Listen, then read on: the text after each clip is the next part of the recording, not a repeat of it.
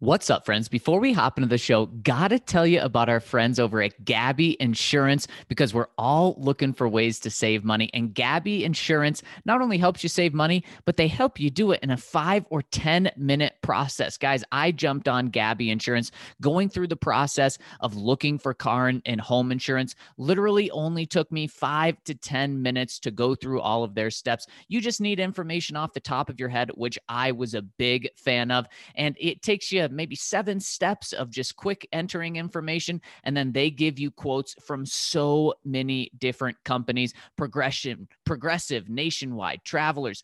They have over 40 of the top insurance providers that they compare the rates of and give it straight to you. And guys, the rates were super competitive just in those 5 or 10 minutes. And so, worst case, you spend 5 or 10 minutes. Best case, you can save hundreds of dollars a year on their insurance rates that they're offering from all different companies. So make sure to check them out. And you're probably overpaying on your car and home insurance. See how much Gabi can save you. It's totally free to check and there's no obligation. Go to Gabi.com/DNVR. That's Gabi, GABI.com/DNVR. Remember, they do not sell your info. You will not get blown up with insurance calls after checking Gabi out. And I have not got a single call or email from any insurance company since signing up. That itself is super comforting to me. One more time, head to Gabi.com/DNVR, GABI.com/DNVR, and see how much you can save. Make sure to get that /DNVR there to give us some credit. All right, Mace, let's hop into the show. Number one for the one and only DNVR. Two goes out to Zach Mace, RK at the bar. Three for Mr. B in that old trophy case. Number four we're still waiting for, well, bring on the chase. Out on the field at Mile High, Broncos win is our desire. Coupled with Breck, Brew and a friend, bleed orange and blue to the bitter end.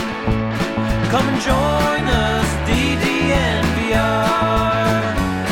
We are DNVR. Welcome into the DNVR Broncos podcast on this terrific Thursday in the Mile High City. One last day of sun before the snowpocalypse hits us. I'm your host, Zach Stevens, joined by my man, Andrew Mason. And before we hop into the show, got to tell you guys about our presenting sponsor, MSU Denver Online. MSU Denver Online puts a dynamic education at your fingertips without forcing you to decide between earning a degree and living your life. You can do both at MSU Denver. It's the Colorado institution providing rigorous and affordable online programs taught by professors who bring the real world into the classroom. MSU Denver graduates use their relevant degrees to land coveted jobs, and some of our own DNVR members have taken classes over at MSU Denver, and they say the professors not only do a great job bringing the real world into the classroom, but building the schedule around your life. So make sure to check them out, whether you just want to take one class or you want to graduate. That's MSU Denver Online. My boy, Mace, what's shaking today? Hey, it's March 11th. It's the 1-year anniversary of the day the world changed. Yep, it certainly is, when everything, including the sports world, shut down. Well, really, and the sports world was sort of on the leading edge of it, because in those couple of hours in the evening, it was a Wednesday evening, when the dominoes just fell fast and furious. And of course, the Nuggets were playing the Mavericks at that time. Really, the moment that sort of started everything rolling was when Rudy Gobert had that positive test, and then you started seeing cancellations left and right. You saw within the next 24 hours, baseball came to a halt. The NCAA tournament was canceled. The NFL was pivoting to a virtual off season. It was, pro days were being canceled and everyone was coming home. I mean, it just, you think what kind of dizzying pace everything happened. I think a lot of us remember where we were when we heard certain things like, being declared a national emergency and all that sort of thing. And here we are a year later, We're still looking at another altered off season because of the pandemic, although the NFL has kind of figured out at least how to have pro days with some people in person. There was no combine. There still is no formal plan for OTAs. And then on the sports world, we get word this morning that perhaps the most famous college basketball program, Duke, had to pull out of its conference tournament because of a positive COVID test. So even though things are looking brighter, I think we can probably see the light at the end of the tunnel with vaccinations continuing to be distributed fast and furious. We're still not out of the woods quite yet on this in terms of dealing with all the fallout from COVID-19. And so it's just interesting that the Duke news comes on the 1 year anniversary when all this was going down. Yeah, it really is, Mace. Excellent points there. And like you said, it's still not over, affecting us, affecting every one of our listeners on a daily basis, and affecting the sports world. Like you said, in fact, Duke just today that happens. And also, like you said, with the Broncos and the NFL, we're still going to be dealing with a very altered offseason, which we know, unfortunately, Mace, affects the Broncos more than maybe any other team in the league, or right up there with any other team in the league, because of their young offense and just how much the coaches and players said that was going to impact, or how much it impacted them last year. And it's still the same group of guys this year. So we have to imagine it's going to have a significant impact as well. But Mace, there is some very good news out here in Broncos country. This morning, the Kansas City Chiefs release both of their starting offensive tackles. Eric Fisher, the former number 1 overall pick, and Mitchell Schwartz have been released. This is my question to you, Mace. Is this the start of the Chiefs' fall from grace? Well, it's funny. Like, we're talking about these cuts, and this is another thing that's still affected by the pandemic. Right. Because the salary cap went from 198.2 million last year to 182.5 million this year. I mean, it's, you look on the history of the salary cap, and it has gone up every single year until this one. And so dropping by $15.7 million, and the Chiefs saved nearly $18 million by cutting Schwartz and Fisher. And, certainly Schwartz missed a good portion of last year with injury, and Eric Fisher ruptured his Achilles in the end. But with Fisher in particular, you wonder if this would be happening if things had been normal, because the odds are, Zach, the cap would have gone up. Usually it goes up about $10 million in the last several years. It is, in fact, the cap increases over the years were $10 million for 2014, $10.28 million in 2015, just under $12 million in 2016, and on and on and on. And so you would be looking at a $209 million cap in normal circumstances, and instead it's 182.5. So, I mean, really, if you're the Broncos, yeah, you're kind of saying, wow, that's great, they're getting rid of their tackles, but this is just another way in which COVID is affecting everybody. So maybe the Broncos aren't the most affected team by COVID if they can't have offseason work. Maybe we're talking about the actual construction of a roster like Kansas City's. Now, they have Lucas Niang, a young guy in the wings who's going to take over one tackle spot, but they can't really think about putting Mike Remmers back out there at tackle in 2021, can they? I mean, no. He's a turnstile. Yes, no, you can't do that, Mace. I have to imagine they have the young guy in the wings right there for one of the spots. I have to imagine the other spot is that 31st overall pick, right? I mean, it's Patrick Mahomes that you're protecting. It's a guy with $60 million in dead cap this year that you're protecting. That's worth the first round pick after you cut a former number 1 overall pick. Exactly. It's remember last year we all knew the Chiefs were taking a running back, right? Right. Yeah. So even though they're sitting at the bottom of the first round, I think we all know what direction they're going in, unless they figure they can get a cheaper answer on the market. Okay? And maybe part of this is they're looking at Schwartz and missing time last year, and of course, Mitchell Schwartz is is clearly on the downside of his career. He's had a very good career and has played at a Pro Bowl / All Pro level. But Mitchell Schwartz is going to turn 32 years old in June, and would be going into his 10th year this year, and did battle injuries last season that cost him most of the season. Eric Fisher, coming off the Achilles, he just turned 30.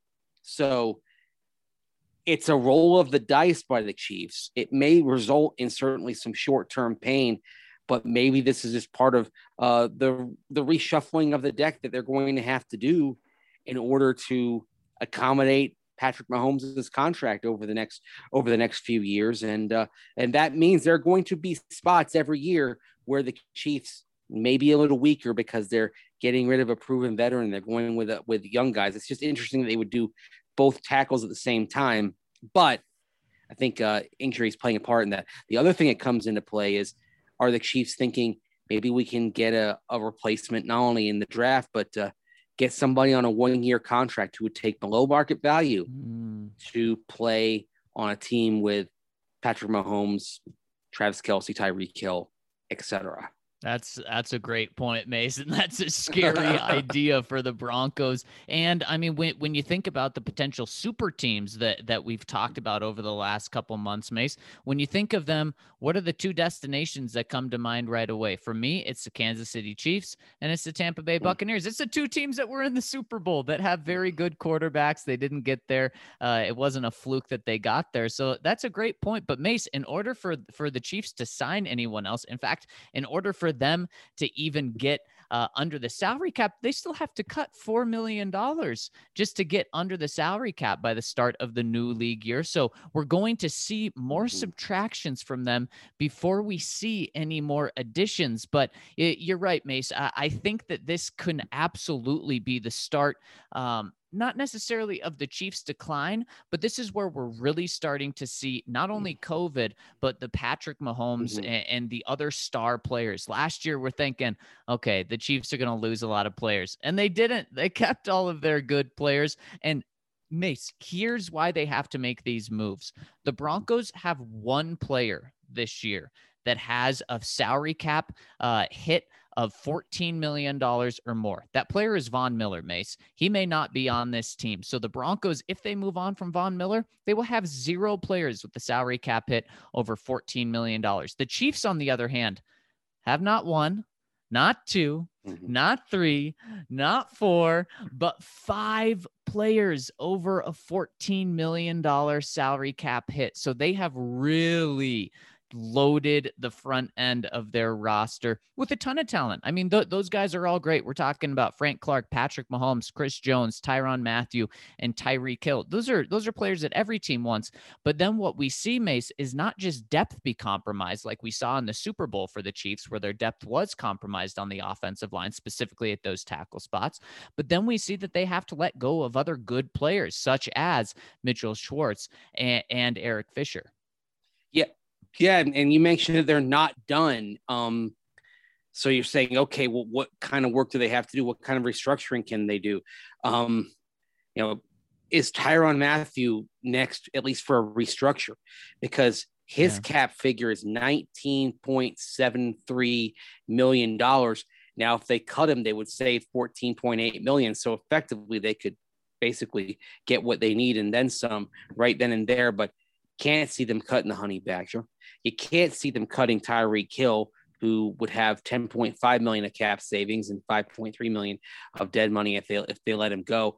And they're stuck with some of the others, like Patrick Mahomes. They would actually, not that they would cut Patrick Mahomes, but that would create a monstrous dead money figure if they did. By the way, the other thing that comes into play, Mahomes' big numbers are down the line, and by then there probably will be a restructure because his price tag continues to go up. But Mahomes' cap figure, Zach, went up by nearly $19.5 million this year. And then Frank Clark's cap figure goes up by $6.5 million from last year to this year. Chris Jones's cap figure goes up by by $6,874,000. And so you look right there at those three contracts, and basically you're going up by about $32 million, $32 million. I'm just doing the mental math in my head from last year. And now you had to make this move to save $18 million. I mean, this is the way it was structured, but the Chiefs didn't, nobody planned for COVID. Okay. Don't get, I don't think anyone deserves credit for saying, oh, well, they're in good cap shape right now. Right. They must have known. Nobody planned for COVID here. Okay. This isn't a black eye on the Chiefs that this happened. Basically it was just it was the unpredictable, the unimaginable, the one thing that no one could have thought of, that people not being able to go to games in huge numbers transpired. And that's why the Chiefs are sitting here. It's not that they mess things up. This is just, I mean, it's sort of like it's an act of God almost, if you would see it sometimes thrown about in legal terms. So, it's good for it. It's one of those things where it's like, is it good for the Broncos? Absolutely. They're sitting here right now with the best offensive line in the AFC West, and a line that should be better than it was last year. Much better. When was the last time you said that? I would have probably said that in around 2013 and 2014. You'd probably have to go back, probably specifically go back to 2013, even though they lost Ryan Clady 2 weeks into that season. Chris Clark played well in Ryan Clady's stead that year. Orlando Franklin became the first all-pro guard in Broncos history. And then you had good work at center from Manny Ramirez up until the snap in the Super Bowl. Orlando Franklin had a great year. And Zane Beadles had a really good year. You've got to probably go back to that. And I put that line ahead of 2014's line, because 2014, that was when they started kind of moving some things around. Of course, Zane Beadles left in free agency. Orlando Franklin gets kicked inside. And that's where the revolving door at right tackle began, was in 2014. They even had to move Lou Vasquez out to right tackle for the second half of that season. So you got to go back to 2013. The year in which the offense as a collective was arguably the best in NFL history. And the offensive line was a huge part of that. Remember the big deal when Chris Clark goes in against the Chiefs and allows no sacks? Mm-hmm. Yep. The story of the game on Sunday Night Football, and the Broncos win. And of course, the offensive line, as well as they played that year, they didn't really do a lot of talking to the media. And I remember one of the PR staffers kind of telling Chris Clark, like, you're the story of this game. You're going to have to talk. and all the media was the horde was gathered. I mean, we all knew what the story was that night. It was Chris Clark playing the game of his life when it mattered so much. But you have to go back to then. I'm sorry, I detoured here, but I have such warm memories of that team in that year. I think everybody does. Yes, we all do. That's for sure. But that's where you have to go to the last time the Broncos had an offensive line that was the best in the West. And could this offensive line be as good as that one? Well, depends on a couple of things, or three things, I would say. It depends on Dalton Risner kind of getting back on track. It wasn't a season that met, I think, the standards that Dalton had for himself last year. Lloyd Cushenberry has to continue the progress that he made the second half of the season. Vic Fangio has talked about how Cushenberry is the most improved young player on the team last year. Mm-hmm. And certainly he showed signs, he showed flashes, looked much more comfortable diagnosing things pre-snap than he was early in the season. And then, of course, Ja'Wuan James. Ja'Wuan James has got to stay healthy. Look, his career has shown when he's healthy, he's one of the better right tackles in the league. Yep. And he's got to stay healthy. Yeah, and I mean the Broncos absolutely should have the best offensive line in the NFL now because Eric Shorts was a good NFL. what was I'm Whoa. sorry. AFC because what the that was Chiefs that was a hot take. You should have written that. You got I mean, they could be close to the best in the NFL too, because let's look at the investment that they have, Mace. They have a $17 million left tackle. They have a, $13 million right tackle. They have an $11 million right guard. They have a second round left guard, and they have a third round center. When you look at all of that, guard is one of the guard and center are one of the most devalued positions in the draft. So you can get really good players in the second and third. Using a second round pick on a guard is a very, very impressive investment there. So that's a big thing, right? That's almost like using a first round pick on a tackle.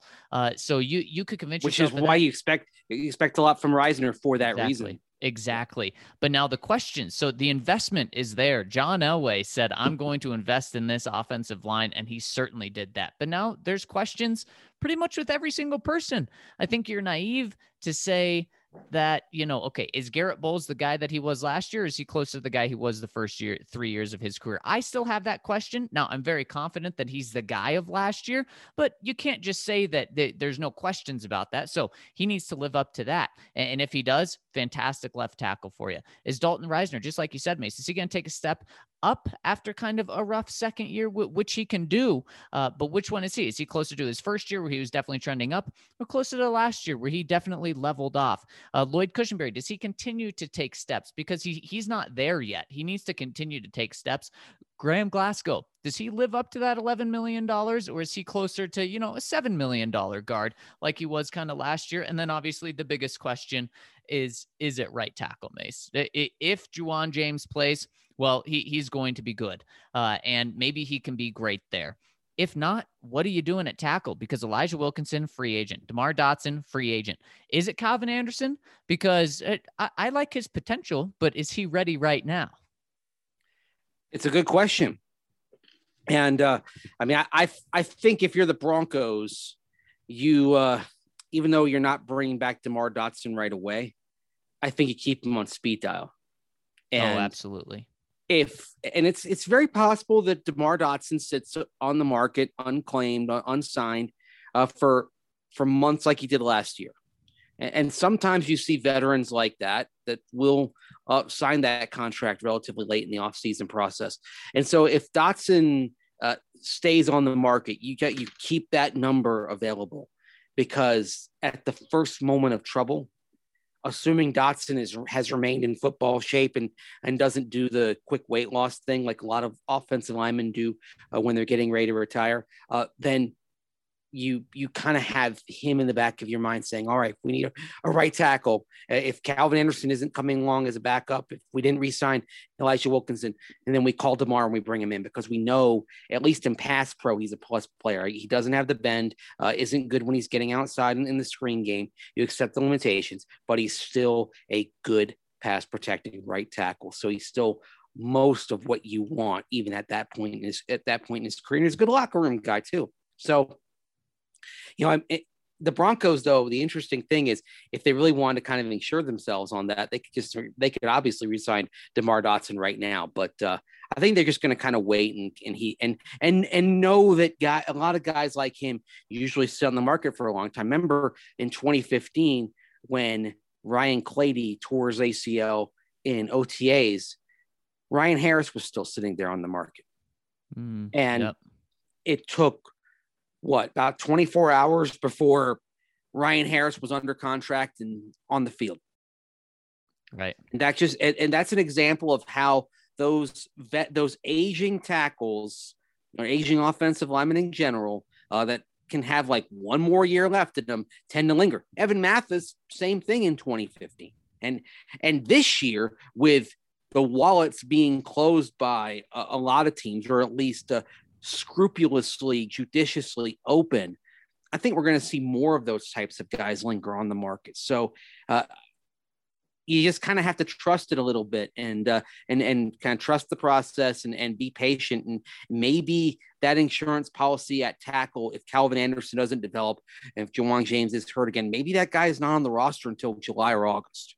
the guy to get you through a year. The other possibility is, of course, if they draft a tackle of the future in round 3 or round 4, very possible they might do that. And then if that guy gets pressed into service, you see what he can do. That said, I'm honestly, Zach, I'm confident in Calvin Anderson.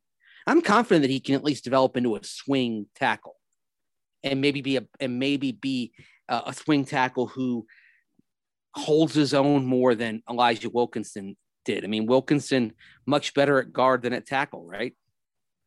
Yeah. Yeah, no, absolutely. And Mason, I don't think there's any reason to be skeptical on Calvin Anderson as a prospect, but Mike Munchak has to know if he's a prospect that still needs some time and his ceiling is more of a backup swing tackle, or if he can be a legit right tackle. And hey, with what Mike Munchak has done over his career, and especially here in Denver with Garrett Bowles, I trust in him. And that would be great to not have to have another huge investment on the offensive line, because the money's there. $11 million in Graham Glasgow, $17 million in Garrett Bowles, $13 million in Ja'Wuan James. The only guys you're not paying are the guys on rookie contracts. So it would be huge to not have to have another big investment at right tackle, but you do need a backup plan there. And maybe it is already on your roster. And Calvin Anderson. Mace, how about this? What if the Broncos traded back from 9 to 18, picked up a first round pick because the team was the Reds, or the Washington football team, they were desperate to trade up to 9 for a quarterback. So you get a first round pick. Then the Broncos go from, let's say, 18 to 26 for a team that really likes a player there. The Broncos pick up another second round pick. So the Broncos have an additional first round pick, an additional second round pick. And then let's say they grab the tackle the Chiefs were going to draft in the end of the first and just bring this thing full circle. Well, if they do that, do you just go ahead and rip the Band-Aid off on Ja'Wuan James right then and there? Gosh, you may have to at that point. Just say, okay, we're gonna take the hit, we're gonna absorb it this year, and we're gonna move on. Maybe you trade him. Maybe you trade him to the Chiefs. Yeah, but to trade, you trade Ja'Wuan James. Too expensive. They wouldn't want him. B, the Ja'Wuan James trade with that contract is probably sending a draft pick with Ja'Wuan James, and then you get back, probably a 7th round pick. My guess is if you were making that type of deal, you get a bag of teas and a couple of footballs and maybe a set of shoulder pads to throw in. I don't know. I mean, it's sort of may look a little bit like a lesser version of the Brock Osweiler trade of 2017 between the Texans and Browns, where literally the Browns got a 2nd round pick for the trouble of taking the contract off of Houston's hands. But one reason why in free agency, I think you're going to see the Broncos kind of make sure that they're covered at every spot, is because they do want to have maximum flexibility in the draft. They want to have the flexibility to trade down if the circumstances warrant. Heck, Zach, even have the flexibility to make a selection at a position that isn't an overt need.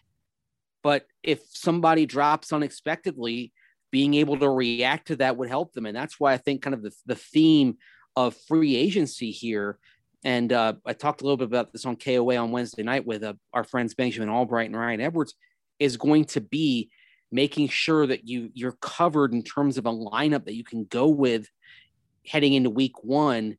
And so maybe not spending all of your free agent money in one place, and then saying, all right, we don't have to pick a corner in the draft. Like I think the Broncos could sign 2 corners, one clear starter, and then one kind of prove it guy who's working his way back up. And then you throw him in there with Bryce Callahan and Michael Ojemudia.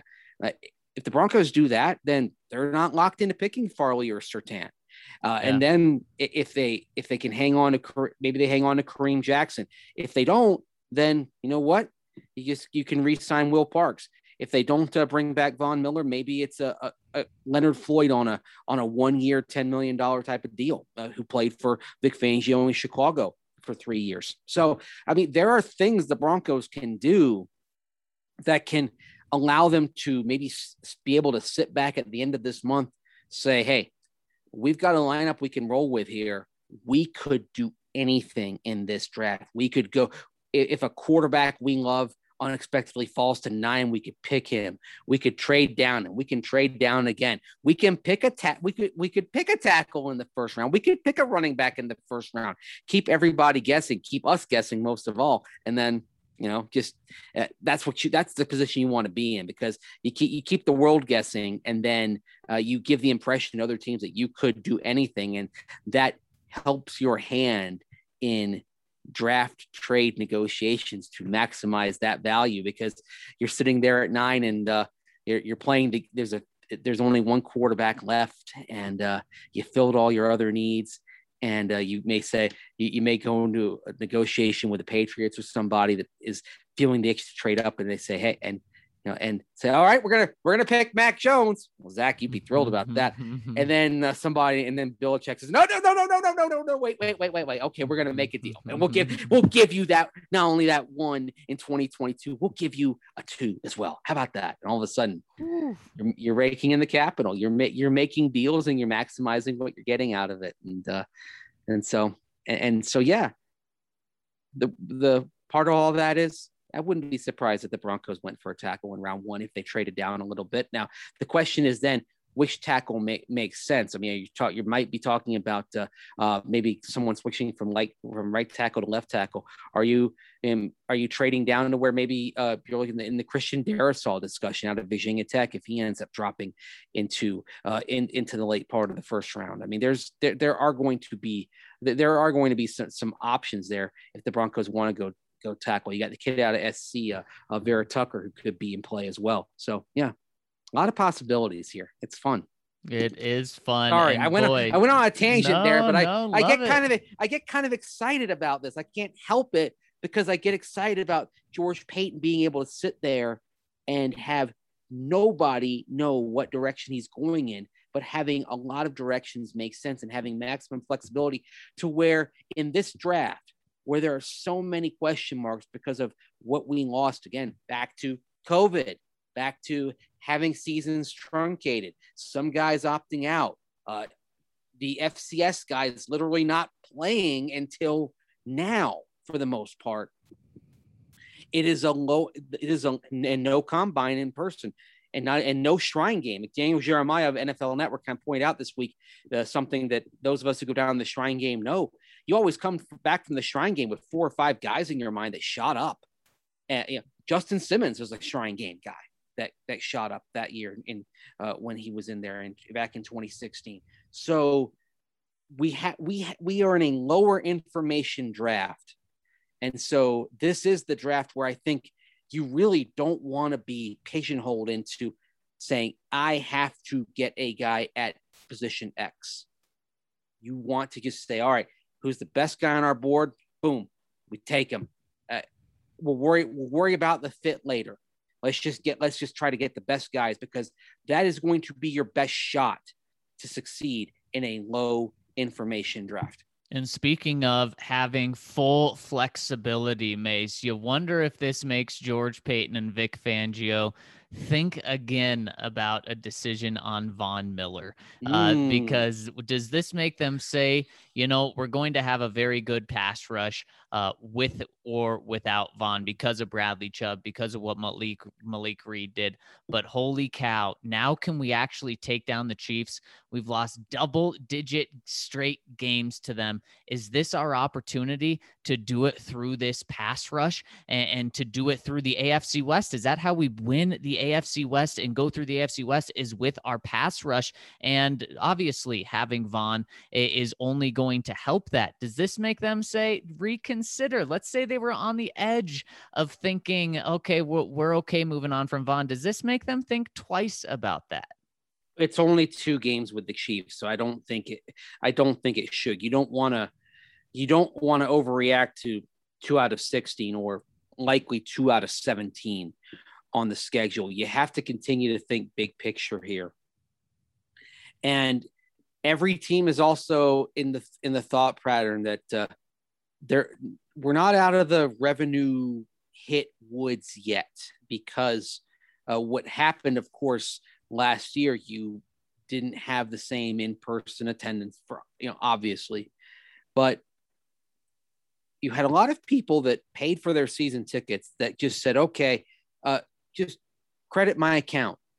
And those people aren't paying for season tickets this year. Now you're going to get all the other kind of ancillary revenue back, concessions, beer, parking, etc.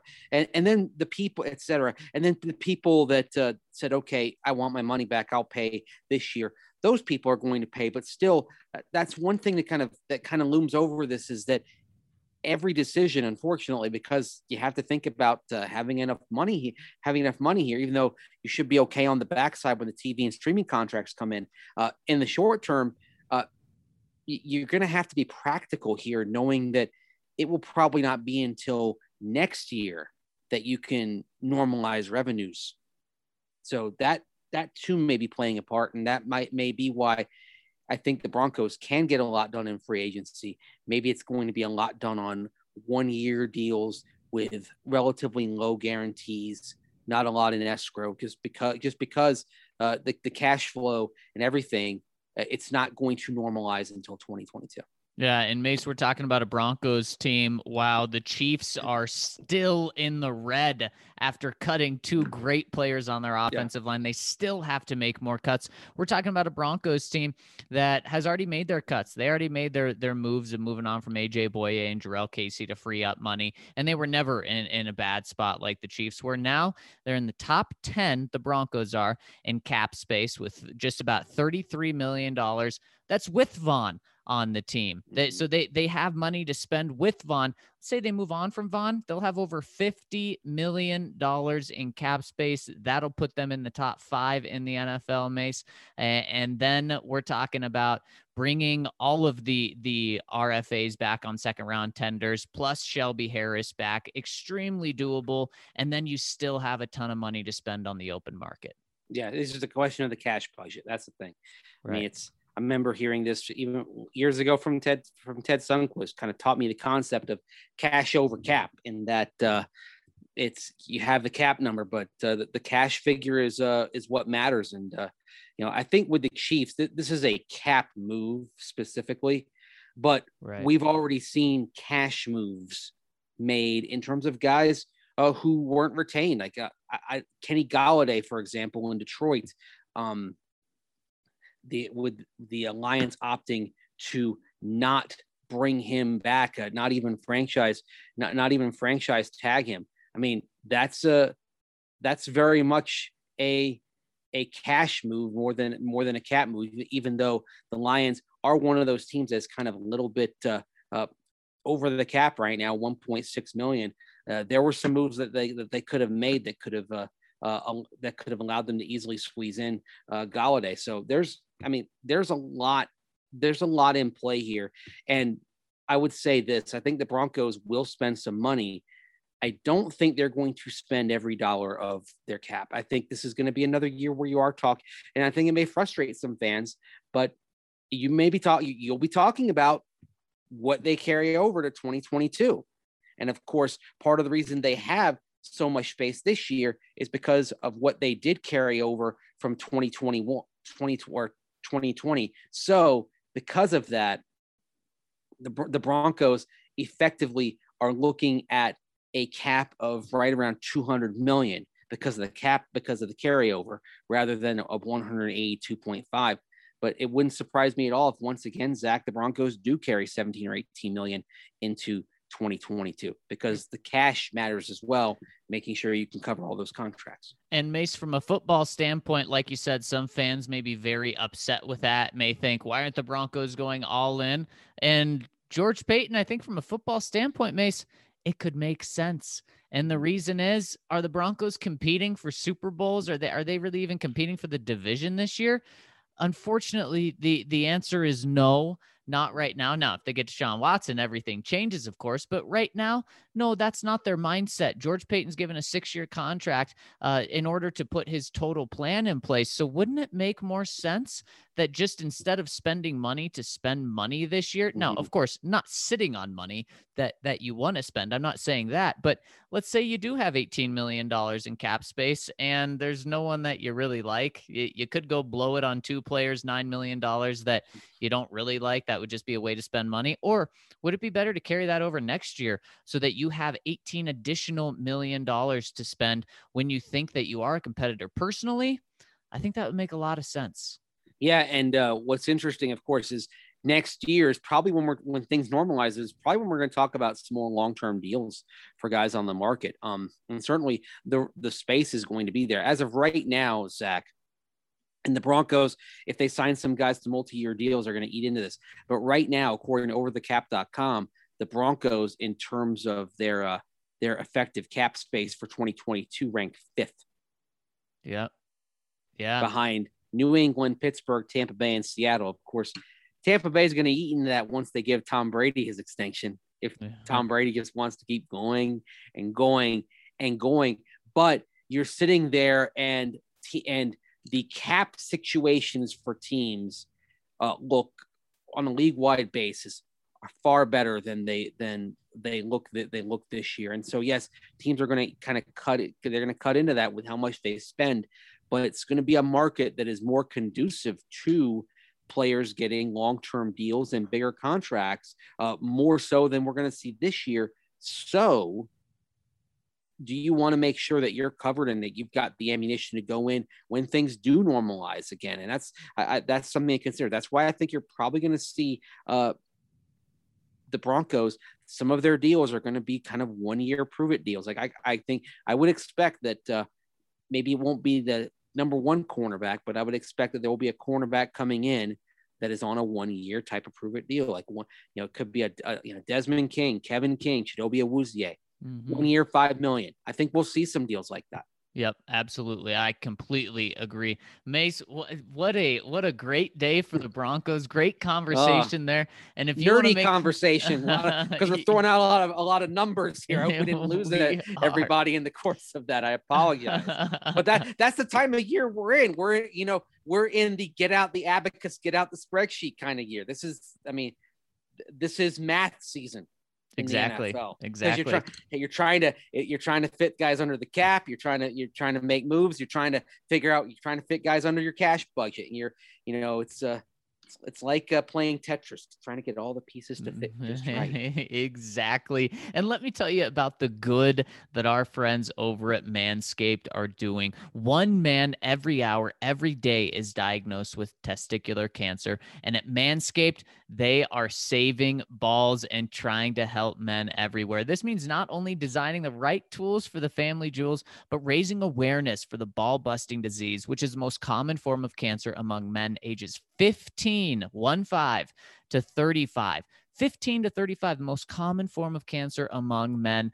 And as part of Manscaped's brand mission, their partnership with the Testicular Cancer Society aims to educate and entertain while spreading a very important message about early detection and screening to protect yourself against men's health and cancer risks. So first and foremost, go get those balls checked.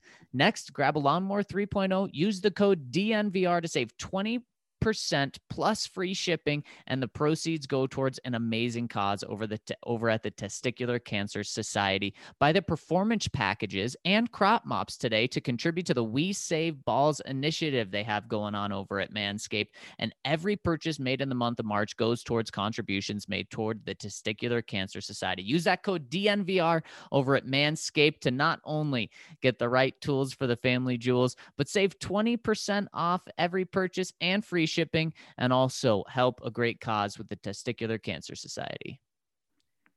Yeah, I love really being able to help out causes like that. That is tremendous. So check that out, of course, at Manscaped. Make sure that you buy from them and know that your purchase in part is going to a really good cause. And you know what? You're also taking care of yourself as well.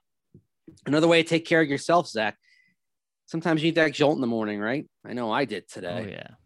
And there's no better way to do it than with Strava Craft Coffee, which, by the way, has cranked up the discount that they offer to you, the listener of the DNVR Broncos podcast. Guess what? That magical code DNVR20, it's now DNVR25. So you've got 25% more magic, going from 20 to 25%. So yes, check out that magical code DNVR25 at checkout and get 25% off at Strava Craft coffee. And don't forget, you can get a Strava Craft Coffee subscription that gets you 20% off forever. Yes, for life. You get 20% off. It's not quite wholesale, but it's a really good deal. So make sure you check that out as well. Of course, Strava Craft Coffee, it's CBD infused. You can use that. It'll help with things like chronic headache, joint pains, IBS, and so much more. And hey, you know what? If you want 3 or 4 cups a day, no coffee jitters. If you subscribe to Strava Craft Coffee, you get your coffee every 2, 3, 4, 6, or 8 weeks. And of course, that subscription gets you 20% off. So if you want the discount today, DNVR 25 for 25% off. If you want a discount for life, subscribe to Strava Craft Coffee and get 20% off. Of course, don't forget, you can try it at various places around the area. If you want to figure out, hey, do I like Strava Craft Coffee? And you're in the Denver area, you can check it out at Carbon Cafe and Bar, Drip Denver, Blue Sparrow Coffee, Max Market, and the DNVR Bar offers Strava Craft Coffee. So if you get a chance to go on over to the DNVR Bar, check that out, and it might make you feel better, and you might like what you experience. So check it out, Strava Craft Coffee, and remember that magical code DNVR25 for 25% off. Ooh, I love it. That's just what I need to hear today, Zach. All right, Mace, let's hop into the comment section. But before we do, got to tell you guys about how to leave a comment. Go to thednvr.com. At the top of the page, there's a podcast tab. Click on that. Broncos section will pop up. Click on the Broncos pods, and every single pod we've ever done will pop up there. Click on the top one. It's the most recent one. Then scroll to the bottom. And if you're a member, a comment section will appear that will allow you to comment. We've already got many of those in for today's pod. And that is one of the benefits of joining our family over at thednvr.com is you get to comment on this podcast, have every single comment or question you ever leave read on the pod. Also, there's a members only Discord. Come hang out in the lounge where you get to talk about to other diehard fans and us. You get to read our content. If you're a member, you get a free DNVR shirt with the annual membership. You get the DNVR Locker weekly member deal every single week. You get the big beer for the price of a small beer at the DNVR bar, and you get chances to hop on live streams or podcasts with us. Speaking of that, we're going to have another Red Zone coming at you tomorrow. And on top of that, for the next couple hundred listeners, we are giving away free holistic sticks from Holistic Wellness.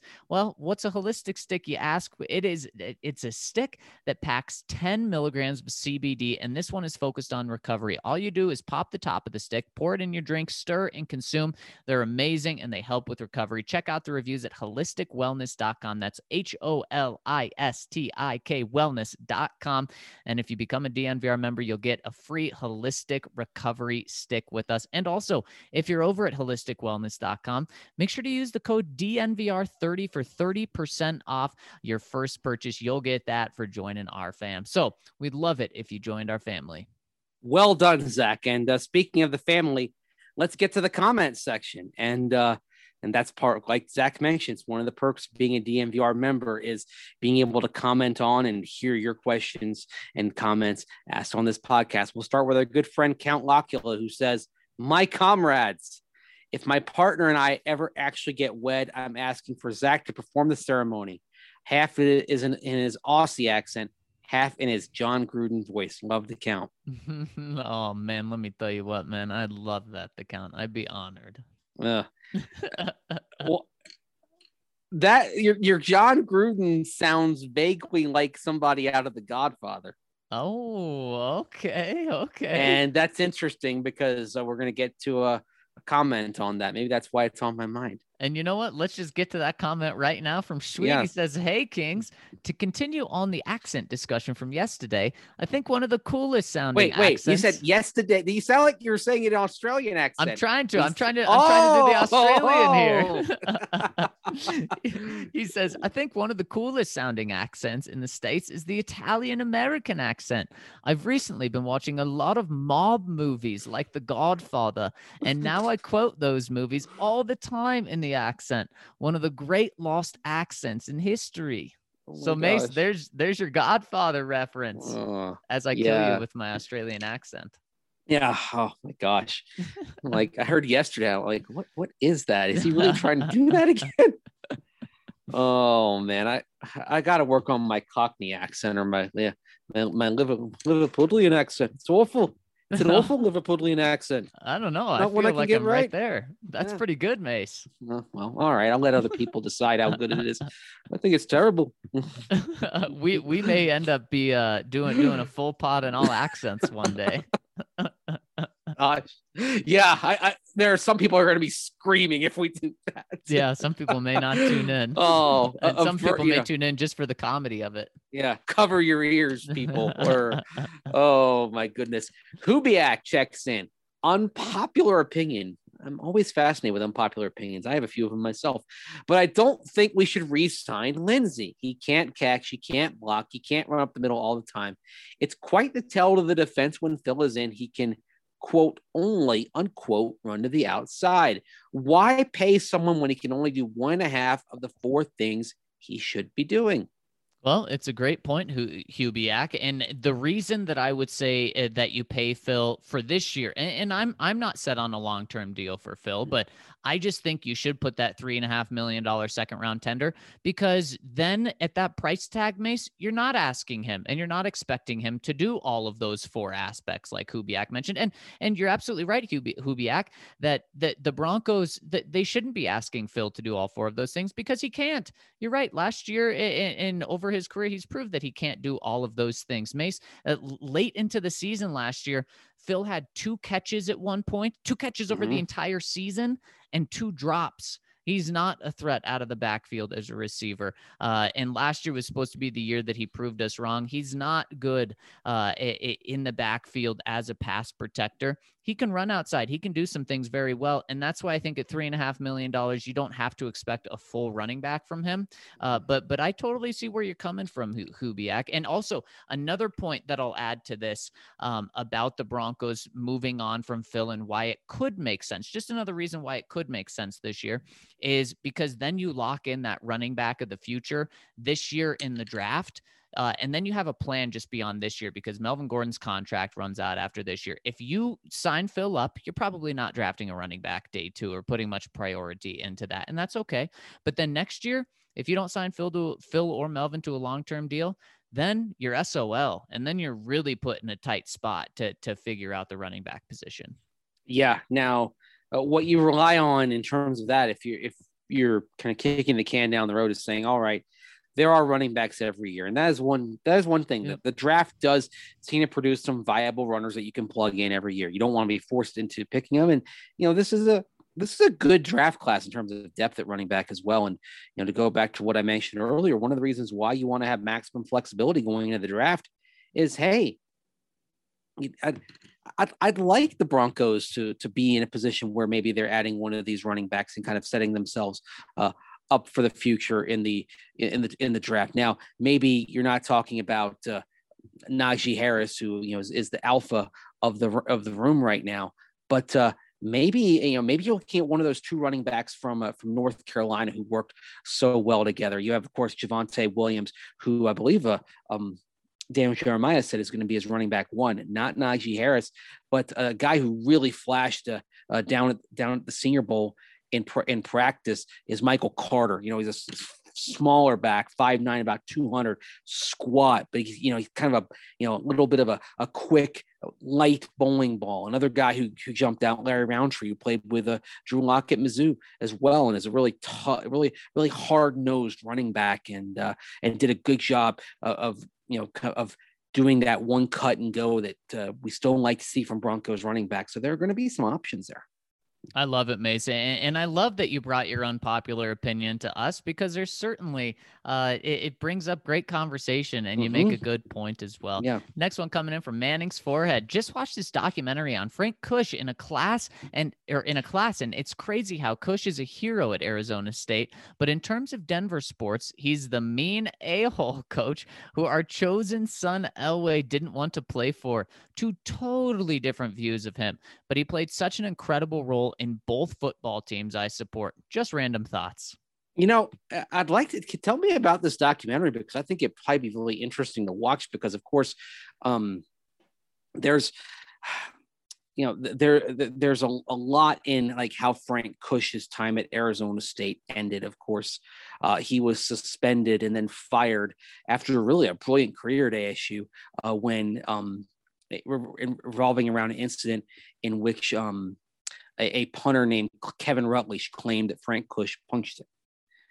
And imagine how big a deal that would be today. That was a punter on his own team, and eventually Cush took a settlement to walk away, and then would go on to coach the Baltimore Colts. And the thing is, that it was always interesting, of course, is that Jack Elway, college coach in high school, then a college coach, very well known in Western football, when football was really kind of more of a regional sport, especially on the college level. And you knew everybody. And Jack Elway, coaching college football, to say that he did not have a high opinion of Frank Cush would be to put it mildly. And I think it's entirely possible that if the Colts had hired anybody else when they replaced Mike McCormack in 1982, other than Frank Cush, that John Elway might have been a Baltimore Colt, and then probably maybe never an Indianapolis Colt, because John Elway is a Baltimore Colt. Does Baltimore sell out all its games in 1983? And then Bob Irsay ends up staying. I mean, you talk about something that really might have changed the history of football. Yeah. And how the league looks right now. But the Colts did hire Frank Cush, who, of course, had that alleged incident on his resume. And, Cush had ticked a lot of people off in football circles over the years. And Jack Elway was one of them. And John was going to kind of take his father's advice on that. And John Elway ended up in Denver. I mean, it's just interesting how these things work. Man, it is just how crazy a domino can just trickle down so far. Man, great random thought that sparked good conversation. Next one from Sound Guy. If we assume Drew's ceiling is good but not elite, shouldn't the Broncos hedge their bets with a rookie quarterback this year? A quarterback the Broncos could fall in love with them at 9. They've already burned up 2 of Drew's cost-controlled years, Drink. Last season, Locke was a loss-controlled quarterback. He ensured the Broncos got a good draft pick. Let's not waste it. Why not reload at quarterback now instead of possibly waiting a year or two? This way, we'd save draft capital and have a better chance of finally finding the guy. If we go 9-7 or 8-8, how much draft capital would it take to get back down to number 9? Ooh, well, it's kind of like what we're talking about. Yeah. Look at the late teens, Mace, is where we're talking about Washington, Chicago. If those teams want to trade up to 9 for a quarterback and they're desperate, well, you're trading a first-round pick to do it. Right, and that's why if you're saying, all right, let's give Drew Lock a year, but we're prepared to go into the Keaton Slovis, Spencer Rattler, Desmond Ridder, Sam Howell, or other sweepstakes. I mean, my guy is Howell, as everybody knows. But if they're going into that competition, and if they go 8-8, 9-7, like you said, Zach, they're picking in the mid to late teens. And so that's why you would want to have an extra number 1 first-round pick in 2022, start packaging and see if you can move up as far as you need to get for a quarterback. And this is another reason why having flexibility is going to be what the Broncos need to do. And so making the moves in free agency to where they've got their lineup, they figure they can go with, and they could do anything when they get to the draft. Don't get yourself in a position where we say we have to get position X or position Y in the draft. Make it so it's wide open. So, let's say hypothetically, let's say they love Trey Lance. Okay. They love his potential. They feel like that if they give him enough time, that he's a superstar in the making. They could be the next Mahomes, if there is a such thing, which there really isn't. But I digress. If they feel that way, though, you want to be in position to do it now, to go ahead and have the ability to make that move now, because trading up from 9 is a lot easier than trading up from 18. And you think back to the 2018 draft and how, they were sitting there at 5, and even though they didn't think highly enough of Josh Allen to pick him number 5, in retrospect, in a quarterback-rich draft, 4 guys in the top 10 and 5 in the first round, Josh Rosen turned out to be a bust. Sam Darnold, the jury is out. Baker Mayfield, Josh Allen seem to be doing all right. Lamar Jackson was an MVP, but that's a year in retrospect, Zach, where the Broncos having a quarterback need probably should have gone ahead and taking Josh Allen number 5 if we're really kind of getting down to it. Now, whether he would have the same success or not in Denver, that's another story, but clearly he's got the tools. And sometimes you have to think about your draft position and say, okay, we don't expect to be in this position next year, and plan based on that, especially if you perceive yourself to having a need at the most important position. I mean, the mistake the Broncos made in 2018 was thinking that trying to resuscitate Paxton Lynch and Case Keenum, that was good enough, and it wasn't. Yep. No, it certainly wasn't. I'm with you, Sound Guy. Personally, I am going quarterback in round 1 this year, whether it's staying at 9 and whoever falls to you, you grab if you love them, or if you really love someone, trading up for him. That's what I'm doing because of exactly what you're saying, Sound Guy. You're in the best spot and you're not sold. You're anything but sold on your current quarterback. So it's not like you're pushing someone out the door who you really like in order for an upgrade. No, this is a guy that you're certainly not sold on. You already tried to replace him earlier this offseason with a big time move. Now, why I'm not sold that the Broncos are going to do this is because George Paton, he's only going to be on the job for 3 or 4 months at the time that the draft comes around. He really wants to sit back, see how everything works, and this would be a huge move to do. Now, does it mean that I'm saying he's not going to do it? No, but that's the only reason why I think, okay, maybe he waits a year to make a big move at quarterback. Yeah, and maybe he's already looking at quarterbacks next year that are projected to be next year's draft. He's planning accordingly and saying, all right, if I like 3 guys next year, then maybe I'm going to be patient and use this year to accumulate draft capital. And that's something he could be thinking about as well. The Broncos as an organization would be wise, and I think they are, to be looking at next year's draft class almost as much as this year's, because that has to be part of their planning. Yeah. Yeah, it absolutely should be with that position, no doubt, Mace. Next one from Some People Call Me the Space Cowboy. Besides former Broncos, are there any non-Bronco players, or for Mace, non-Bucks, you enjoy rooting for? Well, I mean, honestly, like at this point now, and most of the guys that I follow when they move on are, I either covered them or, they play for a team like the Bucks that I really like. But there are a few of them that you bump into kind of and get to know in the combine and the Senior Bowl process that you kind of, put some emotional investment in, and you hope that they really do well. There's one guy that comes to mind actually is, and he actually went, the funny thing is he went to the Bucks, but I think I would have pulled for Ali Marpet, whatever team he went to. After seeing him down at the Senior Bowl. Foster Moreau with the Raiders, a tight end. One of the most hilarious people I've ever run into, like a really dry sense of humor, but we had a couple of great conversations the year he was at the Senior Bowl, and I really found myself hoping the Broncos would take him because he would have been an absolutely phenomenal quote in the locker room. Again, not everyone kind of gets that dry sense of humor, but it just, some people in life you just kind of click with, and you understand, and you kind of understand where they're coming from. And so, Mason, another guy from the Senior Bowl, Terry McLaurin. Oh, as I said in that draft, I was McLovin some McLaurin. Hey, Draymond Jones is going to be a really good player. He's showing all signs of that, but there's still a part of me that wishes the Broncos had taken Terry McLaurin, even though they have an embarrassment of riches at receiver.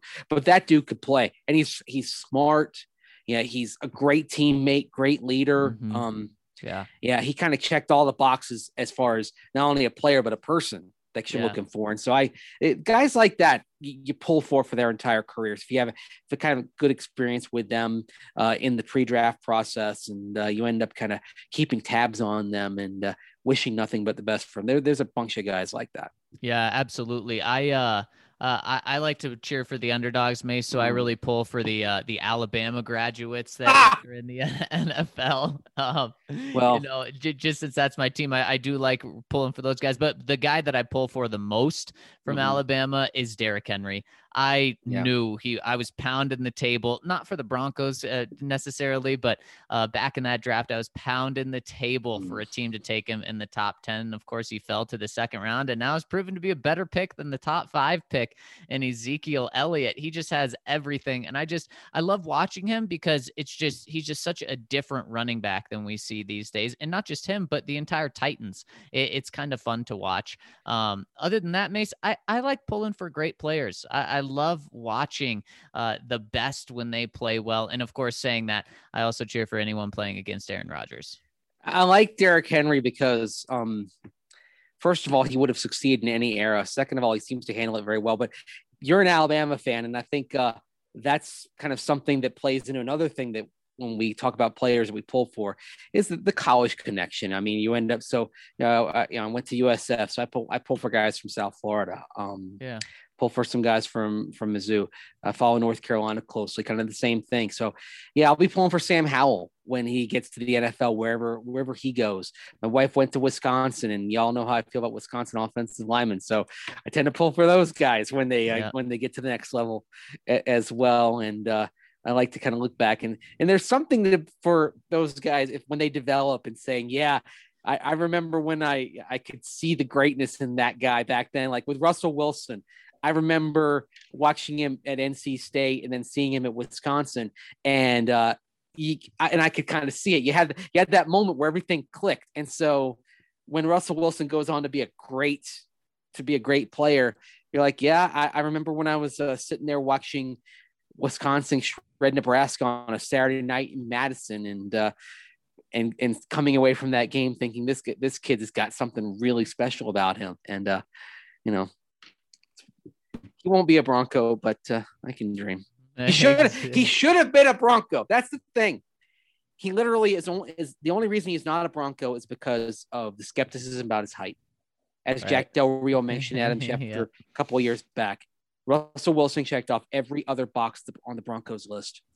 Yeah, but they were concerned about the height. That is a darn shame. That is for sure. I mean, I just find it interesting. That's the deal breaker. I mean, I would have other things as deal breakers, like, if they have leadership ability or if they don't have it, I don't want them. Do they have good, work ethic, requisite arm strength, requisite accuracy? No, deal breakers height. Yeah, it's so sad. Maybe that'll change. Yes, maybe it very well may under George Paton. Next one from Orange Crushing It. In my opinion, coaching has been killing the Broncos for years, and a lot of that is on Elway's hiring and the philosophies that he's brought in. On offense, they have Fant, Judy Hamler, Lindsey, Alberto, all guys who are dangerous in space and best suited to get the ball quick and go to work. Yet the screen game was non-existent, and you guys talked at length yesterday about the atrocious use of Lindsey. On defense, Vaughn is being talked about as a guy who should only be paid as the 27th best pass rusher in the league. But are there really 26 better pass rushers? No. But the reality is that Vaughn isn't a Fangio linebacker, and he can't get 18 sacks if he's in pass pro half the time. Same with Chubb. I've heard it said that Simmons isn't really a Fangio safety, and Alexander Johnson isn't a Fangio linebacker either. Seeing all of this stay the same after watching it flat out not work last year, it's frustrating that the narrative is still that the Broncos are just a quarterback away. Shermer can't use any of the weapons on offense correctly, and I think that goes for Drew as well. And while I think Vaughn deserves top 15 pass rusher money, he needs to be in a defense where he can play his game to earn that kind of salary. I think this team either needs a major change in philosophy and coaching style or a complete roster overhaul to fit the schemes the coaches are trying to force into place before they'll be successful again. Interesting points there. And the thing is, the one danger about kind of being wedded to a system and a philosophy is that you kind of lose some flexibility. It's the old thing about the late Don Shula, the winningest coach in NFL history. Yeah, Don Shula won with a team that was ground and pound and defense oriented. That was the no-name defense back in the early 70s. He won with a team. He went to the Super Bowl with a team that had David Woodley as quarterback. That had a pressure defense, what they called the Killer Bees in the early 80s. And they went to another Super Bowl with Dan Marino throwing the ball all over the place. The point being like that is coaching, to say, okay, what is my talent here and how do I adapt what I'm doing to what they're doing. It's part of what Bill Belichick did so well. And obviously having Tom Brady helped. Joe Gibbs won three Super Bowls with three different types of quarterbacks, with Joe Theismann, Doug Williams, and Mark Rippon. I mean, I get having a system, but part of it is you have to be flexible enough to adapt to what the talent is in front of you and maximize that. You know, for all people get frustrated about with John Fox, it's the one thing he did really well. John Fox and his staff won a division at 8-8, yes, but won a division in a playoff game with Tim Tebow because they were willing to adapt what they were doing to his skill set. And to me, that's the best coaches are the ones that, while they have ideas of what they want to do, they are flexible enough to adjust. And, you know, if Pat Shurmur insists on going 3 wide this season more often than not, I would question that, because if you have Albert O healthy, Noah Fant healthy, getting those two guys on the field, I think, is how you're going to create a lot of mismatches. Yeah. Yeah. And that's what's also been really tough is just, you know, the Broncos have gone through multiple defensive schemes in the past 5 years. They've gone through many different offensive schemes. How do you draft when you don't know what you're looking for? Do you draft for this year? Yeah. Do you draft for a potential change at offensive coordinator next year? And Mace, that's what also makes it tough for this year's draft. And this year's planning is George Paton set on Vic Fangio? I mean, there's no reason that he has to be committed to him for longer than this year. If George Paton is wise, and I believe he is very wise, George Paton will draft for talent and not necessarily for scheme. Right. Draft the best players, and then figure it out. Now, that being said, you know, we've seen how not figuring out how to make a guy fit hurts that player. The Broncos have never really figured out what to do with DeMarcus Walker from the start when they tried to move him to outside linebacker. Yet DeMarcus Walker has one very specific premium talent. He is a quick interior rusher who reacts so well off the snap in pass rush that he's going to be able to get a jump on most guards he goes against. So why use that effectively? To the Broncos' credit, the last couple of years, DeMarcus Walker has been used situationally more to do just that, and he's been a very efficient player, which is why I know you had DeMarcus Walker in your story as a low priority to sign, and I think that's probably the case in terms of how the Broncos feel. I would be thinking about getting DeMarcus Walker back because of that premium skill set and using him properly. Yeah, I mean, last year, Mace, 4 games he started, he had 3.5 sacks. That's very good production right there.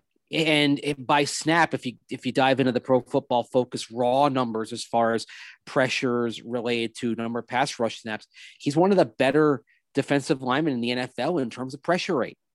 Yep. He does make a difference. Yep. You just have to use him, right? Just like we're saying. Next one from Swedish Bronco. I love Zach's Australian accent, and no disrespect, but I completely agree that you guys talk slow. I listened to it 2 times speed, and you more or less sound like regular talk. You're definitely chilling in conversations. While we're on the topic of listening to audio in 2 times, especially the old intro, but also the new intro is incredibly crisp at double speed. Try and give it. Both are masterful at double speed. Anytime I get hit with an Australian accent, I'm going to do it. I'm going to do it, Swedish Bronco. Man, I'm going to have to listen to the new intro in double speed today. What would happen if you actually lived in Australia, Zach? Do you think you'd develop a real Australian accent that was actually authentic and didn't get the fusillade of critiques that you're dealing with right now? I hope so. Maybe that's what I need to do. Take a couple of years, master the accent, and then come back on the pod. Well, Orange and Blue Aussie is here to help you, Zach, because he gets into that. First, he says, hats off to LDJ. His idea of swapping Shaq for Vaughn is the only good idea I've heard in this whole situation. If we release Vaughn and it's Chubb and Malik Reed, we have a good rush, but who spells them? When Shaq was here, he spelled Vaughn and D-Ware. That's why the rush couldn't be stopped. In that case, Zach, I think they probably re-signed Jerry Atachu. Yep. To make sure they were covered. Reliable depth. Another fantastic depth piece. Right. Now, for a little Aussie accent training for you boys to up your skill set, LOL. Yanks say Australia just like it's spelled, Australia. Us lazy Aussies say Australia. with a hard emphasis on the first A. Not sure how Gruden says it count. So Australia. Okay, I like it. Sydney, Australia. Melbourne, South Australia. I guess. I don't know. I'm struggling with this. The American and British accents are spoken from the tip of the tongue. Aus is more back of the tongue, and Scots are from the back of the throat. Kiwis, well, that's just a mess. LOL. Maybe the dingo ate your baby. Maybe the dingo ate your baby. Try it that way. This might be a Ripper of a Stick show. Ate your baby. Oh, not bad. This might be a Ripper of a Stick show and a good laugh hearing y'all give this a go. Love your work, mates. And we love you. Land of Wonder. Land down under. Oh my gosh. I absolutely love you guys. You always keep it fun and entertaining. Yes. And before we move on, got to tell you about something else I love, and that's our friends over at Green Mountain Dental. We've had several DMVR listeners switch over to Green Mountain Dental Group over the years and make them their permanent family dentistry. And they've reached out to let us know how great their experience was and thanked us for leading them to such a wonderful practice. So if you want to go to such a wonderful practice to get your teeth cleaned, well, make sure to check out our friends over at Green Mountain Dental. And of course, they do more than just teeth cleanings. If you have any big work to be done, they are the people to go to. Lindsay and Allie had great experiences with Green Mountain Dental getting their wisdom teeth out. And while the process may have been a little rough in terms of, how their bodies reacted, Green Mountain Dental was there for them the entire time. And that's the family-like atmosphere that they've created over at Green Mountain Dental. And if you schedule a cleaning, x-ray, and exam, you'll receive a free Sonicare toothbrush. That's all you have to do is schedule a cleaning, x-ray, and exam to take care of your teeth. And our friends over at Green Mountain Dental will hand over a free Sonicare toothbrush. Only 15-minute drive from downtown Denver and a long-time DNVR partner. They've shown us the love, so we'd really appreciate it if you showed them the love, because supporting our partners is supporting us. So make sure to check them out, Green Mountain Dental. Muted. Zach, why? Why do you do that? We would never be able to hear you, Mace. Well, no, but then I realize it, and then I unclick mute. I just that when you say muted, that is fingernails on a chalkboard. Okay, how about this? Next time, I'll let you go for just wave your hands, and then nobody knows. Okay, there we go. Now I know. Wave your hands in the air like you just don't care. Yeah. Anyway, sorry. Yeah. Hassel Cattle Company, and they're a partner as well. You want to support them. If you've taken care of your teeth, you're ready to just use those teeth to down some damn good beef, because Hassel Cattle Company, of course, is the absolute best source for farm-to-table Wagyu beef in the U.S. of A. They're a fourth-generation cattle farm out of Texas. They ship straight to your door, and they call their beef the blue-collar Wagyu. Why? Because the best damn Wagyu that every man or woman can afford. Hassel Cattle Company offers some beef jerkies, original and sweet and spicy. Also, New York stripped, smoked sausage, beef bacon, and Frank's with no fillers. Not only do we love the beef, the country loves their beef. Their hamburger won the Northeast Burger Jam at Food Network. They take the registered bulls and breed them with Angus cows, which gives you a very high prime product grown with zero antibiotics and hormones. So check out HasselCattleCompany.com. That's HASSELL cattlecompany.com. Use that magical code DNVR10 for 10% off your order. DNVR10 for 10% off. And if you want to maximize the savings, make sure you get that order to $200, because guess what? You reach $200 with your order, you get free shipping. So the big magic numbers are $200 for free shipping. DNVR10 is your code for 10% off. Make sure you check that out. It's kryptonite for vegans. Save the cheap stuff for your in-laws and make sure that you're stocked with Hassel Cattle Company. Take advantage of free shipping at $200. You've got some room in your freezer.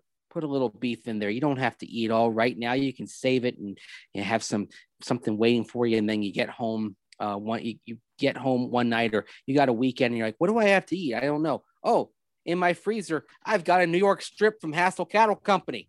Boom. Dinner on the grill, done. That's why you want to get to $200 when you make that order from our friends over at Hassel Cattle Company. So take advantage.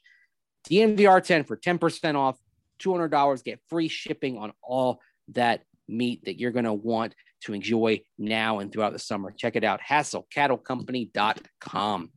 Sounds delicious. Next one coming in from LDJ, our friend Larry Den Jr. He says, "Hey fellas, it's Thursday. Tampering is on Monday. 3 Rings is tomorrow. P.S. Great game for 3 Rings. Love for you guys for you to have a Broncos all-time draft, and then we judge who has the best team. That'd be awesome. I love that idea, LDJ. We'll definitely fit that in there one of these episodes. But yeah, with the rollover money and the 33 million we have, what the heck are we waiting on? We have plenty of money. Let's get these deals done. Von is my only question mark because I'm Team Shaq. I'll give Von the chance to restructure, but I'm super into bringing in Shaq. Anyways, yesterday I was asking, what do you guys think of this year's running back class versus last year? Not the entire class, just the running backs. I feel there's a lot more talent here than last year. Have fun with 3 Rings tomorrow, and next week is free agency. Should be interesting. And guys, speaking of 3 Rings and speaking of fun, our guest tomorrow, the great Brandon Perna. Excited to announce that, and that just means it's going to get off the rails and be very, very fun. So, Mace, speaking of the draft, what do you think this year's running back class compared to last year's running back class? It's better. This is a good running back class. There are running backs every year, obviously, but this, what we touched on some names earlier in the podcast, so I think you'll like that segment. So taking a look at at some of the running backs, talking about how it goes beyond Najee Harris, goes beyond Travis Etienne. Those are the 2 big names. But I mean, again, get to those 2 running backs from North Carolina. Didn't even touch on Chuba Hubbard out of Oklahoma State, who I think is really going to have a very good career in the NFL. There's a lot of talent at running back, like you mentioned, LDJ. So it's pretty exciting. Now, that being said, I'm not sure you liked our discussion when we were talking about the cap and the cash and all that, because just because you have that cap space does not mean you're going to spend all the way to that. I mean, again, cash is probably and that's not a number we're going to have in terms of a firm cash budget. That's not something that will be publicly out there. That is what's going to be more important this year in determining who and what the Broncos bring in, more so than the cap number. Yeah, you're exactly right. And Mace, of course, I like the 2 guys at the top of the draft. Of course, I love Najee Harris and Etienne, but man, I think Chuba Hubbard could be a baller as well. And he's a guy that you're not going to have to spend a first-round pick on. So I agree. This year's draft is very good at running back. Next nice value there. Vash the man. Oh my God, my boys. Don't know if you read about this 14 blockbuster deal that this dude is talking about, but Broncos give up Chubb, the 9th overall pick, Drew Lock, Tim Patrick, and a few other picks, all for Russell Wilson. Seems pretty crazy. I get we want a quarterback that elite, but really, for reals, I don't know. Am I wrong? Peace, love, chicken grease. I'm out. P.S. Where do I send you any pics so y'all can see these deep fried ice cream sundae Pop-Tarts I made and my little Bronco for girl when she comes? Oh, man, we got to see all these pics, man. Vash the man, we're on Twitter at Mace Denver, at Zach Stevens DNVR, and of course at Ryan Koenigsberg. Or you can shoot us an email. You can shoot me an email if you don't have Twitter. Zach, ZAC at thednvr.com, and I'll make sure to share it with the fellas as well. Gotta see that. Man, Vash the man. I did hear about this trade, and it was ludicrous. I mean, it was a 4-team deal, and pretty much the Broncos got away with murder in this trade by only giving up the 9th, Bradley Chubb, Drew Lock, and Tim Patrick for Russell Wilson. I think all the other teams got hosed big time. Yeah, who had this trade? Because this is the first time hearing about it. I literally just heard about it, so I didn't even get to see it, but I know that it seemed pretty unrealistic for how good of a deal it was for the Broncos. I know the Jets were involved. Sam Darnold was involved in the deal, but again, I don't even remember where Sam Darnold went. Yeah, that's kind of the opposite of this trade that someone tweeted at me suggesting this on Twitter. And I said that if the Broncos made this trade, they would be destroyed for it. This trade suggested to me was Von Miller, Justin Simmons, and a day 2 pick to the Buffalo Bills for AJ Epinesa and Micah Hyde. And what did you think of that, Mace? I said that the Broncos be shredded for that deal, and rightfully so. That sounds awful. And this guy also said, why don't the Broncos take a look at CJ Beathard or Nate Stanley as a backup quarterback? I'm like, dude, you've got to have some connection to the University of Iowa.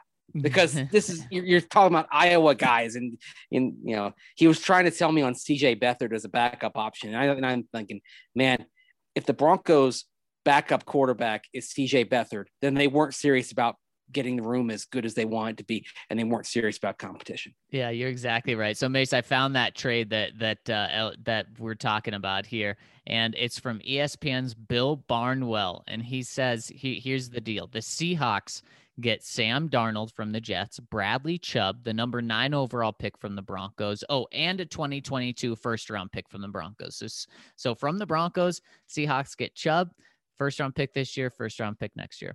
The Jets get Tim Patrick, a 2023 4th-round pick from the Broncos, a 2023 3rd-round pick conditional from the Seahawks. So Broncos giving up Tim Patrick and a 4th-round pick.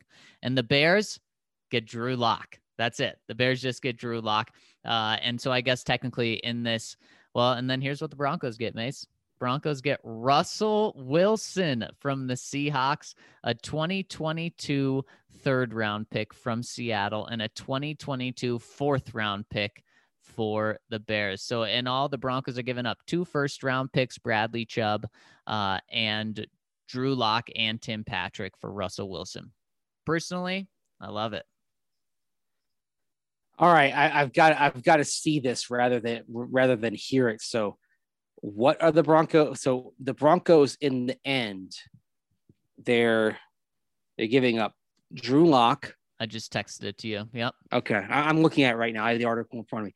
So in the end, the Broncos get Russell Wilson, a 3 and a 4, and they give up 2 first-round picks this year and next year. Yep. Bradley Chubb. Yep. Tim Patrick. Yep. Drew Lock and a 4th-rounder. Yep. Sign me up, man. Yeah, I mean, what are you losing out on? You're losing out on 2 first-round picks, and you really hope that next year's first-round pick, once you have Russell Wilson hitting the ground running this year, is in the 20s. So you're not giving up that valuable first-round pick. You are giving up number 9, which is very valuable, and you're giving up Bradley Chubb, who's very valuable. Tim Patrick is a great player, but Mace, he's not going to be on the team next year after this year probably. And obviously, Drew Lock, in this trade, the Bears are giving up a 4th-round pick for him, a 4th-round pick for him. Yeah, we all like Tim Patrick, and I think there's been a lot of praise on this podcast and some other shows I know that people listen to. You go to Broncos Country Night on KOA, praising Tim Patrick. I think they were ahead of the curve on it, but I think we fell in line pretty quickly watching Tim Patrick last year. But given what the Broncos have at wide receiver, Tim Patrick is probably more valuable as a trade chip right now than to the team based on having Cortland Sutton, Jerry Jeudy, KJ Hamler, etc. One thing I'll say about this is I'm right now looking at Bill Barnwell's piece here. He writes this: Denver exec John Elway's predilection for tall quarterbacks is old hat by now, but you have to think he'd be willing to make an exception for Wilson. Well, yeah, I wish he'd made that exception 9 years ago. Yes, I certainly hope he would accept Russell Wilson now. He had Peyton's seal of approval. I mean, because Russell Wilson had gone to Peyton's QB camp, the Manning QB school. So Peyton liked Russell Wilson. Yeah. You've. My gosh. The one thing to think about, though, Zach, is how the 2015 season would have been different if Russell Wilson first of all, he wouldn't have come in until then. But what happens? Russell Wilson probably keeps the job, and Peyton Manning probably doesn't go back out there in the playoffs. Think about that for a moment. Yeah, that's wild. That is wild. That is crazy to think because Wilson's just better than Brock Osweiler, and I don't think he would have been benched in Week 17. Yeah, it's actually it's possible, Zach, that Week 17 might not have meant anything. That the Broncos might have already had it clinched because maybe they don't lose to the Raiders. Maybe they don't lose to the Steelers. I mean, boy, and that's, man, he changed an awful lot there. Yeah. If Russell Wilson's a Bronco. Yes, you certainly do. But then you just hope that they would have been smart enough to re-sign him and pay the money.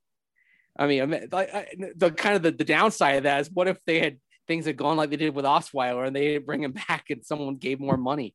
Oh my gosh. I don't even want to think about that. Exactly. And then you let Russell Wilson walk. Yeah, there would have been some gymnastics involved. I think what would have happened in that case, Zach, is they probably, if Russell Wilson had been the quarterback, they probably would have tagged him if they didn't have a deal done. Yeah.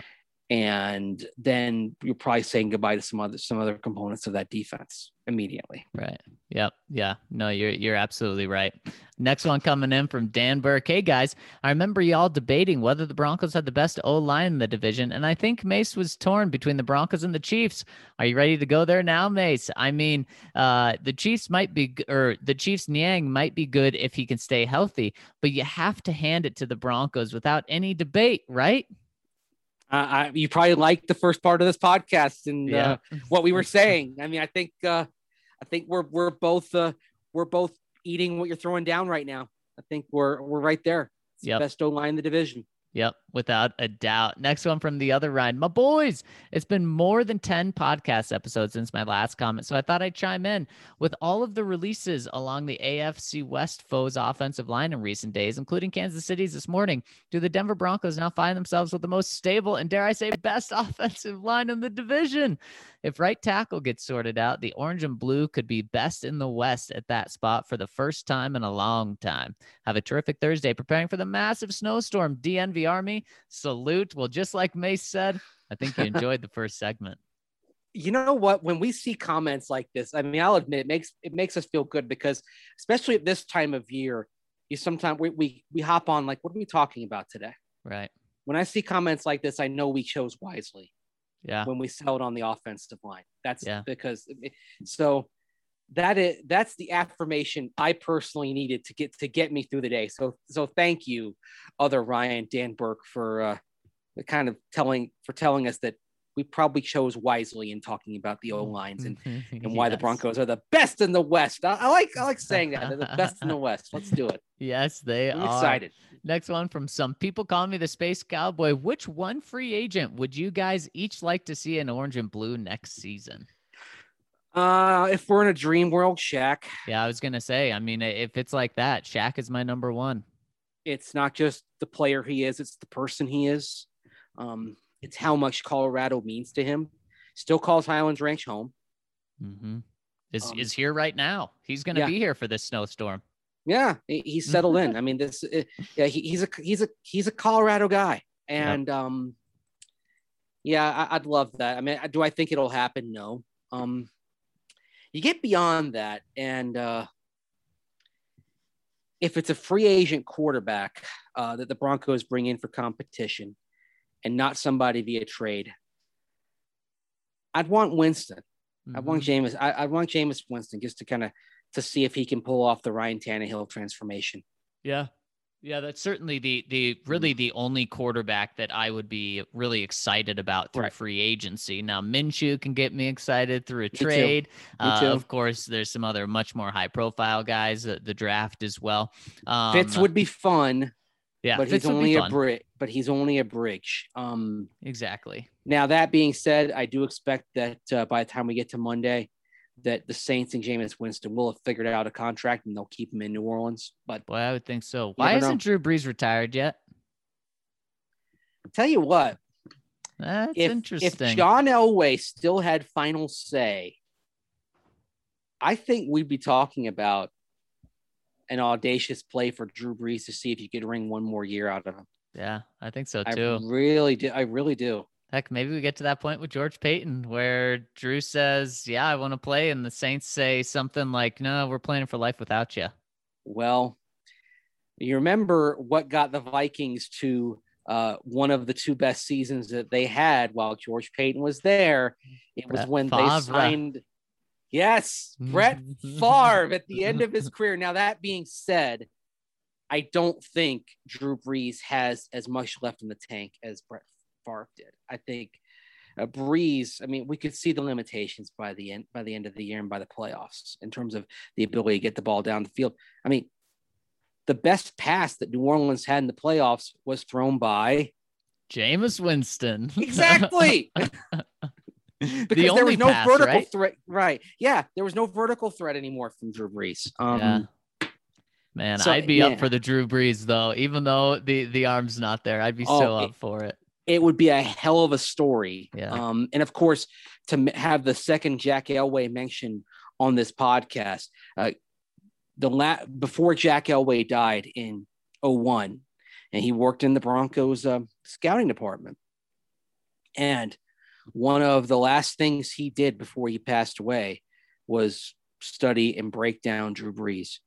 Jack Elway was a huge Drew Brees fan and thought that there was greatness written all over him, and wrote a glowing scouting report internally on Brees. And actually, Jack and John Elway watched some Drew Brees film together, as John had retired a couple of years ago from playing. And that's why, if Brees were ever available, it's something that was always kind of in the back of my mind, that for a lot of reasons that John Elway would want to bring Drew Brees to Denver. Now, he doesn't have final say, but he's still the president of football operations. And like we mentioned with George Paton, there was that success with the old quarterback for one last run. So if Brees were available and wanted to play, I still can't rule it out. Yeah. Oh, I definitely can't rule it out. Next one from Jazzy Bronco. Thanks, guys, for the great conversation yesterday around Phil. I agree that Elway had messed things up. I think if I were George Paton, I can go ahead and put the original round tender on Phil. At this point, I almost think market value is going to be a better price than he would give us. Then I would absolutely be prepared to match anything reasonable, like $5 million or under. If he goes over, what are you guys willing to pay for that spot in the draft? Thoughts? Well, at that point, you have Melvin Gordon, so you're not in a position where you have to reach, because Melvin's very, very, very likely going to be your number one running back this year, unless you go first round. But I think you're looking at day 2 pick for a running back. Yeah, and so I think the second round might be the sweet spot there, given the talent that's available and the value. Maybe round 3, but I think round 2 might be the perfect spot for running back. And this is why you want to go into the draft with maximum flexibility, to have a lot of things taken care of. Don't forget something else with Melvin Gordon. Of course, he's got that $4.75 million guaranteed, but there's also a bonus for reporting for camp of $2 million. So you might have to, if you decide, okay, we're bringing somebody else, you might have to eat $4.75 million, but you would save $2 million. Because you wouldn't have to pay out that bonus. And so there would be some cap savings to moving on from Melvin Gordon if they did it before the start of camp. Now, that said, I think it's more likely they would work out a trade to get out from the entire contract, except for the prorated portion of the bonus. Right. Yeah, that's a good point. And last one, Mace, coming in here from Pig Tosser 66. Guys, teams that aren't in cap hell have a huge opportunity to jump right into the playoff mix. The quality players that are getting released is surely going to hurt some of the better teams and will no doubt knock them down a peg or two. 2021 is right for the pickin' fellas for teams with cap space. I know one of them. I think Pig Tosser 66 is referring to the Broncos. And Pig Tosser 66, I agree with where you're coming from and what you're saying. Broncos have to get better quarterback play. If the Broncos get good quarterback play, Mace, I'm talking top 15. I mean, just that, then they can absolutely be a playoff team this year. That's a massive if. Teams spend years and decades trying to just even find that. And the Broncos were nowhere close to that last year. So I totally agree with you if they get good quarterback play. And don't forget, with 14 teams in the playoffs now, the threshold is lower. What we saw with the Bears last year getting in at 8-8, I think we're going to see more 8-8 teams make the playoffs. So there's a potential that you don't have to have that much of a leap to be in the postseason, even as the number 7 seed in the AFC. Now, it depends how other factors develop, how other teams in other divisions do as well, what the interconference record is for all teams playing 5 interconference games, and to determine whether 8-8 is going to be good enough or not. But yeah, there's a gleam. But it's also possible that the Broncos could be a playoff team, Zach, because of a lot of other factors, and yet they may say, all right, Drew Lock is fine, but he's not the guy long-term. Like, look at Chicago. They get to the playoffs, but one of the conclusions is Mitchell Trubisky is not the guy. And so we could be there. It's possible we could be having a discussion where the Broncos are a playoff team and are very much in the quarterback market in 22.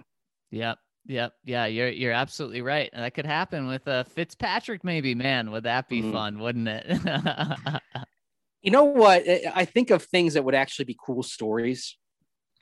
If Fitzpatrick were a Bronco and they got to the playoffs and he was a starter, that would be a really cool story, because that's the one thing he's missing. He's played forever.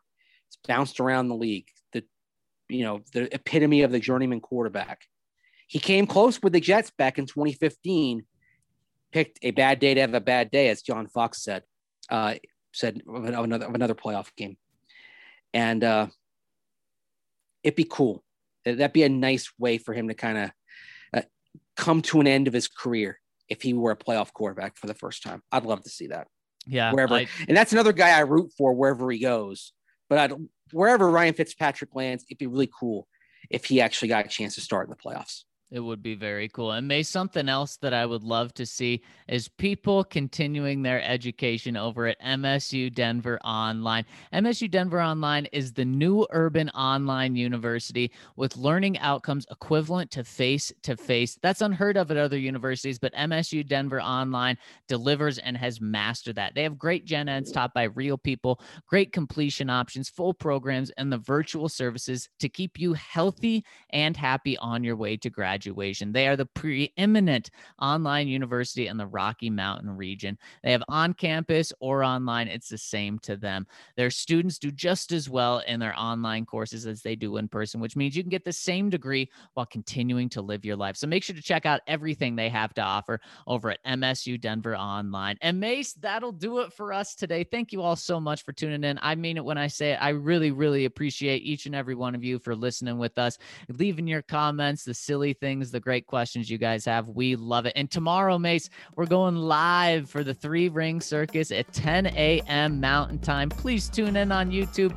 We'd love it if you said hello in the comment section. But for Andrew Mason, I'm Zach Stevens. We'll talk to you tomorrow.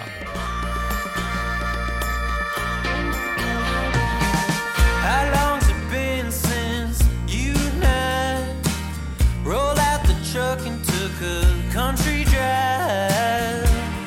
Now I understand that you need some time.